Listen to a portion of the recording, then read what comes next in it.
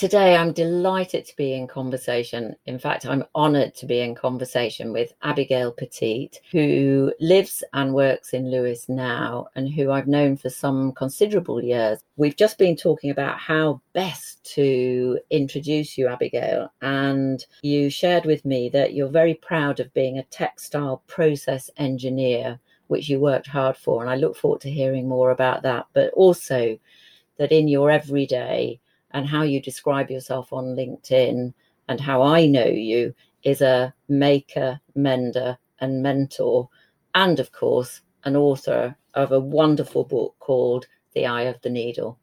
Abigail, welcome. Thank you, Annie. It's really great to be meeting you like this. Well, it's very exciting for me too. And it's exciting in so many ways because, of course, I remember you opening, and I'm going to be asking you about Gossypium, and rereading your beautiful book, The Eye of the Needle, reminded me just what a special person you are. And although listeners won't be able to see you, I'd like to describe to listeners that you are draped in one of your beautiful shawls, which is absolutely lovely. You're surrounded by fabric, and I can see your mending, sewing, making table behind you, and in the window behind Abigail are a range of beautiful old sewing machines. Abigail, tell me more about how you got started as a maker, mentor and mender. I started as a maker. I do think that's the first, and I was very young. My mum dress made at home. I jumped onto my mother's sewing machine when I was about 7, and I started making toys. Yeah, by then we were heading into the 70s, and there was a lot about. There were the cloth kits, there was the block printing. My mum was making smocks. I can't remember where she ended and I started really on the making, but there was a lot of it at home. There's a real sense of you being side by side in that journey with your mum. Was your mother's sewing machine a treadle machine? Was it a hand-operated machine? I remember it so clearly. It was a 1950s Singer, and it was in that coffee colour with a dark brown edge. It was of its era. She also involved my dad. He had to do the cutting out. And he was also a good sewer as well, because his mother had been a milliner, I think. So it was very much around at home. And I picked it up and I ran with it. It sounds lovely. So you were in a household where making was happening all around you, and fabric, material was being made into things. And you started, as you describe in your lovely book, making toys. I did. I made toys. I don't know if someone gave me the patterns, but they were a front and a back, and I sewed them round and I put the faces on. And I do describe in my book how the putting of the face became more than just the embroidery. It was like creating some kind of life in a weird way. And I always made them for people. The thing about I didn't just ever make anything really for me. My mother used to always yell at me to save the first of every one I made, because they always went. And I learned very early on, as a very raw child, what it was to have to make something that someone else wanted. That's a very strange thing, and it's informed all what became a need to do business, because I had to develop that thing that I had experienced in really early childhood. When I was about 12, I moved into making Hessian dolls. My dad used to take me to the library on a Saturday morning. I was really very geeky. And I went through Nottingham Library, all the craft books. I went through the books on Victorian costume, and I made dolls in a Victorian dress. And then I found this 70s book, which I've seen recently, on Hessian dolls. They were so 70s. They were made out of old jute that you can hardly see anymore. And wire. Inside you had to have cloth-coloured wire. And as my dad was renovating a Victorian house and ripping out the wires, they were the perfect thing.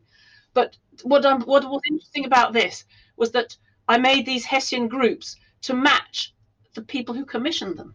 And this is when I was really very young. So they looked like the groups were structured to match the families who were ordering. I mean, they were only friends and family, really. But it felt like quite a living gift, not only the making and the learning how to do it, but then the fact that people wanted it from me. Something that it sounds like you were really, really called to do and wanted to do more of. The word calling is a strange one, but yes. In your book, you talk about yourself as a happy child. You write about the happy child, but you also mention a time of becoming unhappy, which led to a time of searching when you were feeling sad. Yes, my childhood kind of came to a very abrupt end. We did live in quite a creative bubble. I was 16, we were living in Wimbledon. I was starting to realise I had to link into the real world, and I think that hit my parents all at the same time as well. And it was like, oh, and what do we do? And before we knew it, they were going in different directions. And it was rather devastating because they had loved one another a lot and we didn't know what to do really, and everyone scattered. And I spent a long time after that trying to find that happy place in me when I didn't really find it anywhere in the outside world. So I was a bit lost really at that point. The other thing that happened was, as a teenager in the late 80s, sewing was really not cool. So all the things I had done, I couldn't really put those in a social context really very well.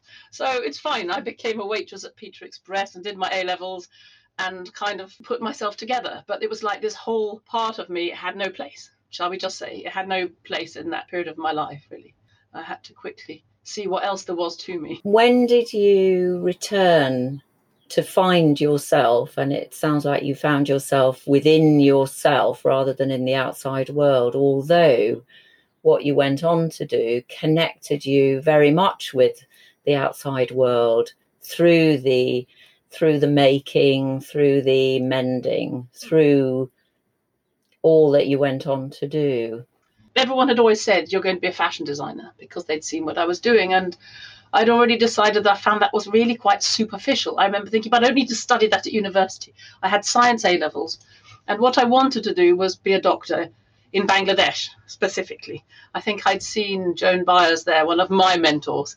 She had been there, and all my childhood I'd wanted to be a doctor in Bangladesh. And actually that's what I missed when my parents split up, because I missed my lower sixth exams. And although I had really good GCSEs, the predictions from the school were not good enough to get me a place at medical school. And that was actually the cause of my crisis. I couldn't go to be the doctor in Bangladesh that I thought I was going to be because of all the other things at home. I was a scientist by then. I'd done my A-levels and I loved my physics and chemistry.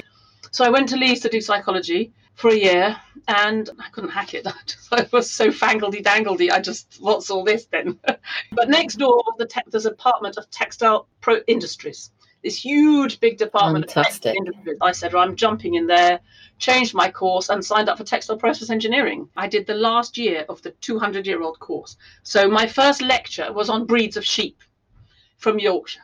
Then we had the Manchester lot talking about the cotton spinning. Then we had the nylon people spinning the nylon. Then we had the dyeing labs. Oh, back to wool again. But then we had the garment technology and the bit that M&S had put in and all the sewing machines. And for 3 years, my mind and brain was just saturated with learning. We had a full timetable like the other engineers. But we learned the codes for doing weaving, which is a special writing code. We learned the codes for stitching of knittings. We learned the gears on the machines and how the revolutions would change and how the knitting cycle would be and the weaving cycle. And then we learned about, take a hand loom. It takes no time to get going on it. Take a shuttle loom and you have to warm it up. You've got the airjet looms, which take so long to warm up, you never can turn them off. They're running 24 hours a day. So what I learned was engineering. I also learned an incredible history of people and the world, and it touched everything. And I had so much knowledge. I didn't know what to do with it, but I couldn't do what they wanted me to do with it, which was go and get a job in a factory or at M&S. Just couldn't do it. I felt I would be selling myself out in a weird way. And they weren't jobs for girls either. I'm 57 now, so it was early days for women in engineering. Still is. But then we were 8 women in my 200 lecture theatre. I would have had to put on a huge suit of armour to go to work in that industry. And I didn't really feel like that. My job prospects were so narrow. Going to be a power buyer for M&S with the big shoulders in Maggie's London said nothing to me. I was looking for my friends and looking for what I knew. Adventurous years and very searching years in which you then, I'm thinking about the connection that you made with your Joan Byers and Bangladesh. There was a poster on the wall in my university, which was from the Intermediate Technology Development Group. And that development group is my link to India, because that development group was working with hand weavers in India, and guess what? Bangladesh. I love being interviewed by you because you're remembering. I forgot all that. So I blagged myself from ITDG in Rugby. I remember going to the phone box in the rain, and I rang this man at ITDG. I can still remember it to this minute. In head of textiles, I said, "I'd like to work for you. I'm coming. I need to work. I'm coming. I've visited Africa. I've got 30 sewing machines. I'm up for this." And he said, "Well, actually, I'm just leaving and I'm joining Tradecraft. I'm moving from ITG up to Tradecraft, which were the pioneer coffee people in the north." I didn't look where they were. I said, "Okay, I'm coming with you." And that was it. And he tried to get rid of me, "But you've got no experience." I wasn't having it. And he said he was going to Tradecraft. And that was it. I didn't notice till later that on the postcode NE250NE was Newcastle. I didn't see that, didn't care that it meant leaving Wimbledon and going to live in Newcastle. But what happened was he employed me as a clothing consultant to do the first Fairtrade clothing catalogue in 1985. And 6 weeks into my working life, I was on a plane to be a fashion designer in Bangladesh. Oh, wow. I didn't know that. So that's how you came to be in Bangladesh, which is a place that you'd always wanted to be. It was crazy. But I was by then flying the flag of the Fairtrade movement, which kind of just matched where I was myself. And very much on the front foot, I would say, because I see you as something of a pioneer in the whole fair trade and bringing it to a wider audience, making fair trade part of the high street, in particular in clothing. Oh, Annie, it's a huge story. The thing is, I did this whole clothing range single-handedly with 30 different embroidering groups and sewing groups. And I was 22 and I did the whole thing, overseen by one lovely man, Joe Osman, who has now finally left Tradecraft after 34 years. And he's written a book. I'm a contributor officially on the clothing section from that period where the level of excitement was huge. But I couldn't keep it up. I was exhausted at 25, and they were focusing on coffee and chocolate and easier commodities. Clothing was like, whoa, what's clothing? What do people want? And Tradecraft was basically being sold in church halls around the country. It was hard to get right. And I remember thinking, yeah, this is too hard. I'm going to put it down. And I left. And I went back into my industry this time. I thought I'd better get a proper job now and face this industry that I hadn't wanted to before. So I looked in the back of my Textile Institute magazine. From there, I found a job in the industry. The job was fabric development manager in a multinational in Brussels. They were making acetate and triacetate fiber. And acetate and triacetate fiber is made by melting down wood. So they were pulping Virginia wood trees into cellulosics and spinning it out in their factories. And I was in charge of developing fabrics for them. So I found myself suddenly in the middle of Brussels with my company car, heading up fabric development, going to all the fashion trade fairs, showing fabrics, working for a fiber company. In that job, suddenly I was swanning all over Europe. I was visiting mills and factories and fashion shows and trade fairs, and it was incredible contrast. So from having scoured Asia and worked with these wonderful people, I found myself in another part of the textile world. And from the very privileged position of being inside one of the most corporate bits of the textile industry, round the boardroom tables, in a powerful position, having sat in the dirt with the embroiderers, I was there with the people who make fashion happen. They were selling into M&S. They locked in, come on, you take this. Here's my fleece. You make your clothes. They were powerful. And I learned that the power sat in those blocks at the back of the supply chain.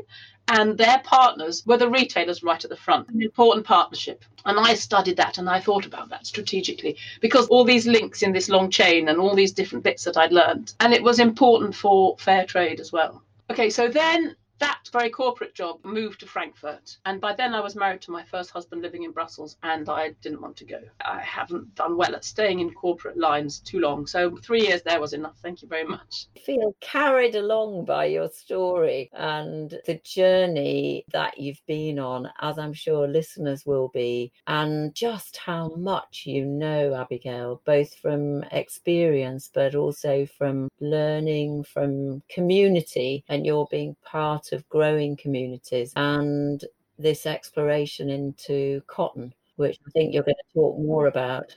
One of the things about the fair trade is it's fantastically European. And so being in Brussels, I was used to that by now. So I would pop along to the local Oxfam and I would do a bit of product development for them just because I couldn't not.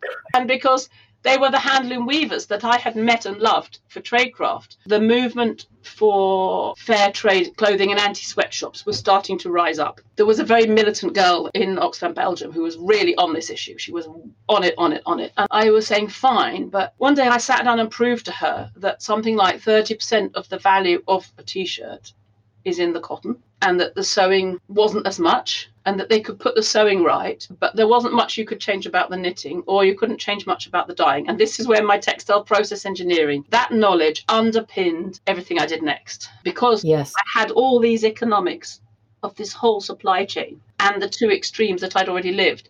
I had it all laid out in my head. Now there are consultants' reports and £10 programs and 100-point programs about all these things and initiatives going on all over the world. But at that point, I don't think anyone else knew at that moment in time what I knew from all those experiences together. So I convinced Oxfam Belgium that there was something to be done with the cotton farmers. And Yes. This process took 2 years. So while I was working in Brussels and whatever else I was doing, we wrote a plan for how we could do something for the cotton farmers.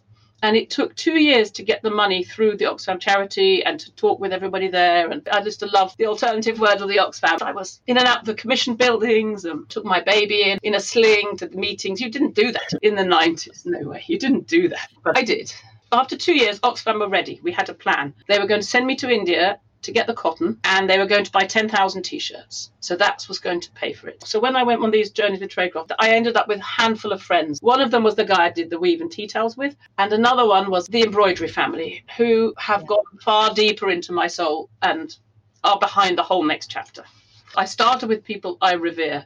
I started with people who of all the people I'd met in India, were the strongest, both in business. They were the most developed in business and with their ethics. And this family were known to tradecraft through the ITTG Schumacher School. So they had started in the philosophy of small is beautiful, which leads right back to Gandhian philosophy and economics. And they sell farming products and bee foods and pesticide products and natural chemicals. And they do a whole bunch of businesses and social projects and research and family things, and all based in a very post-independence Gandhian spirit from India. And I love them the most. They consumed me. I came with all this knowledge, and I came as myself with not much else. And they loved me, they valued me, they understood me, they took me in, they fed me, they housed me, and at every level trusted me. A very powerful adoption process, and gave me a safe place in a weird way. I think going back to this huge vulnerability at 16 is what is my place. I've described my attempts to go to the conventional world, and then in my engineering degree didn't fit there. The tradecraft was great, but it was mainly on coffee at that time, and I couldn't quite do everything there. And with my Shroff family, I felt a tremendous sense of homecoming. Sounds like the three things: the eye, hand, soul, which is the connection that I read when I read your book, The Eye of the Needle. Yeah. That through that family, through that belonging, through finding your place with them giving you the space to be you, you were able to make that connection between all three: the eye, the hand, the soul. Yeah, I think handwork is healing. I think it's a gift and a skill that is healthy to learn. It wires our brain differently. It's meditative, it's peaceful, it's beautiful, it's unique, it's yours. It's you put your own identity. Even if three people do the same embroidery, I see that in my workshops. I make them all make a mouse, but they are all so different by the end, and I encourage that. And I think those are the things that became wired into who I am. And now there's no need to jump around the world and try and change it. I'm here mentoring at whatever level of skill.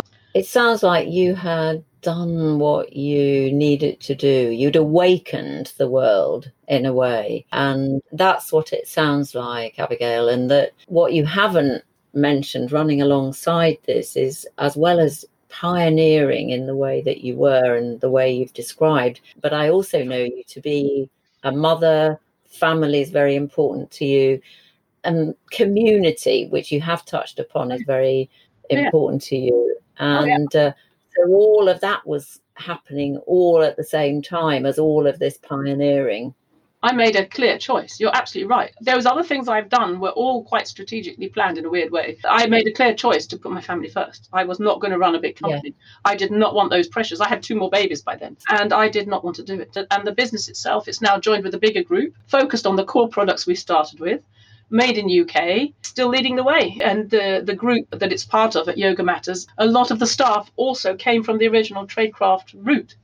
So it's in very good hands, and I'm really proud of that. I know I look at the Yoga Matters catalogue, and I'm always delighted when I see, as you say, the original designs that I saw way back when, still being the most popular designs and lines, the most comfortable and the most beautiful. Absolutely. When you design a piece of clothing that lasts 5 years, you can't join the rest of the fashion industry, because what are you selling this month and next month and the other month and all the people who want to change? You just can't join it. So we went our own way, and we're very happy now with where it is, and it's all intact to regrow again as the world catches up, you know. You mentioned there was another book. Was that the book that you'd reached for with a great title? I can't remember the title. Oh, The High Horse Riderless. No, I was just trying to encapsulate how I felt for those very few years when I was literally riding that wave, and that's how I felt. Yes.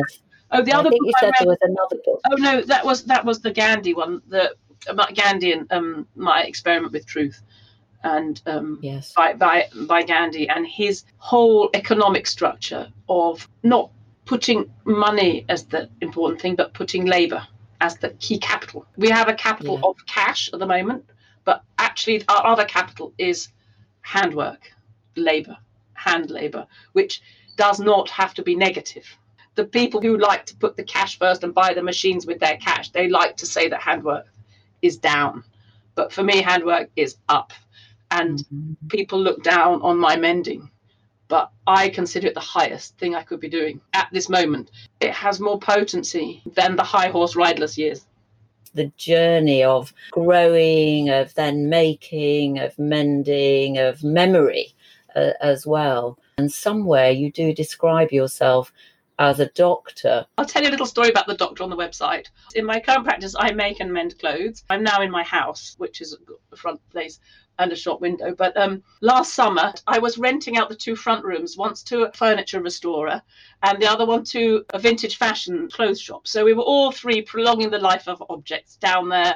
And we had the happiest 3 years of community you would ever have seen. And literally everyone stumbled in, either with a purpose or by accident. It was a charming chapter in my life. Sometime last summer, in stumbled an 18, 19-year-old lad from Lewis or Grammar here, who'd been off in France, didn't know what he was doing with his life, but he wanted to do fashion. He'd been to some course in France about marketing, and he'd realized that you couldn't do marketing unless you knew what you were marketing, and he wanted to make clothes, and he wanted to do fashion, he wanted a business career in fashion. And I said, well, okay. And then he wants to go to fashion school, but he didn't have the right things or the access. I said, go and do one of those courses in Brighton for a year and a foundation. And he said, no, I want to stay learning from you. I want to stay learning. And I got him sewing and turning up trousers. And I said, look, I can't pay you. And he came as an intern every day for 3 months and couldn't stop this guy. And then I said, well, you know what? Let's see if I can take you as an apprentice to learn to sew. But they couldn't offer the apprenticeships here. And I had to go to London, to the East End, to find a school to link us to. But you couldn't really just have an apprentice in alterations, because the apprenticeships are in tailoring. And this is a tailoring school. They train people for Savile Row. So there aren't many people wanting sewing apprentices outside Savile Row. There are a few in the opera and the theatre. But somehow, because I'd been sort of knocking on this door for 2 or 3 years, they knew me. We decided to do the apprenticeship. He goes up to his first lessons and he came back with a sheet of the language of tailoring. And a tailoring alteration specialist is called a doctor. He looked at his sheet and we said, what shall we call ourselves? He said, well, that's what you're called. And that is a word that was probably called that long before Western medicine usurped the word.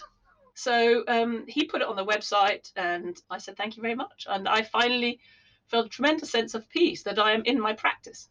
Absolutely. And that you do provide healing through the work that you do, not only in terms of mending, alterations and making, but also the kind of mending that you found through your own journey. Indeed.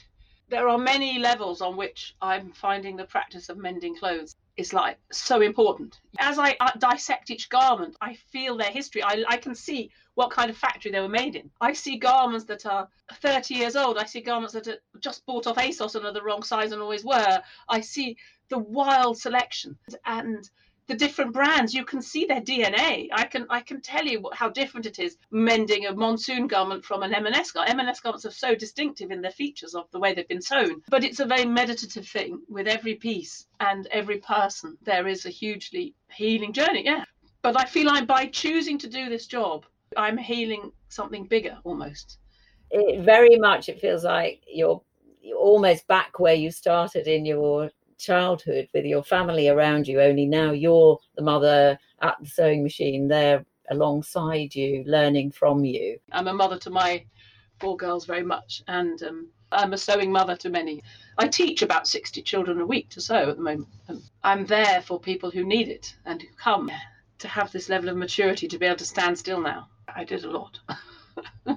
Absolutely. And as you said at the beginning, there's perhaps been some catching up during this really challenging global time and ongoing crisis of us all being in lockdown or currently coming out of it in parts of the world, where we have been back in our homes. People have stayed in their houses, they've worn the same wardrobes, they've learned to accessorize. My kids have been coming up, cutting their things, they've been selling them on Depop to each other, recycling, changing. I think there are going to be a lot more designer makers, people who make their own fashion in their own town. I see them on Instagram. I follow a lot of young kids who are out there and they're just making stuff. They're just making it and selling it.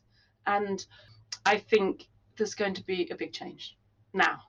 It's lovely to have spent this last hour or so, Abigail, with you, being still with you. And yet I feel I've travelled far and wide with you as well. You mentioned not only being a mother to your 4 girls and your mentoring, your writing, and that you have a book that you've contributed to a whole section on. It would be great for people listening who, one, want to hear more about you, but who might also, I'm sure, want to read your contribution to the book and the book itself. My book is available on my website or Amazon now from me only at the moment. The Eye of the Needle. Yeah. Which is a beautiful book with beautiful illustrations. Thank you. Yeah, a local Lewis girl has done those. And then the new book that Jo Osman has written is called Tradecraft: Inspiring a Fair Trade Revolution, and that's by Lion Hudson, published by Lion Hudson. It'll be available in August. But people can follow my Instagram or tune in casually, find me if they want to. They will find you, and to find you on Instagram, that's via Abigail's Drapery. Abigail's Drapery, yeah.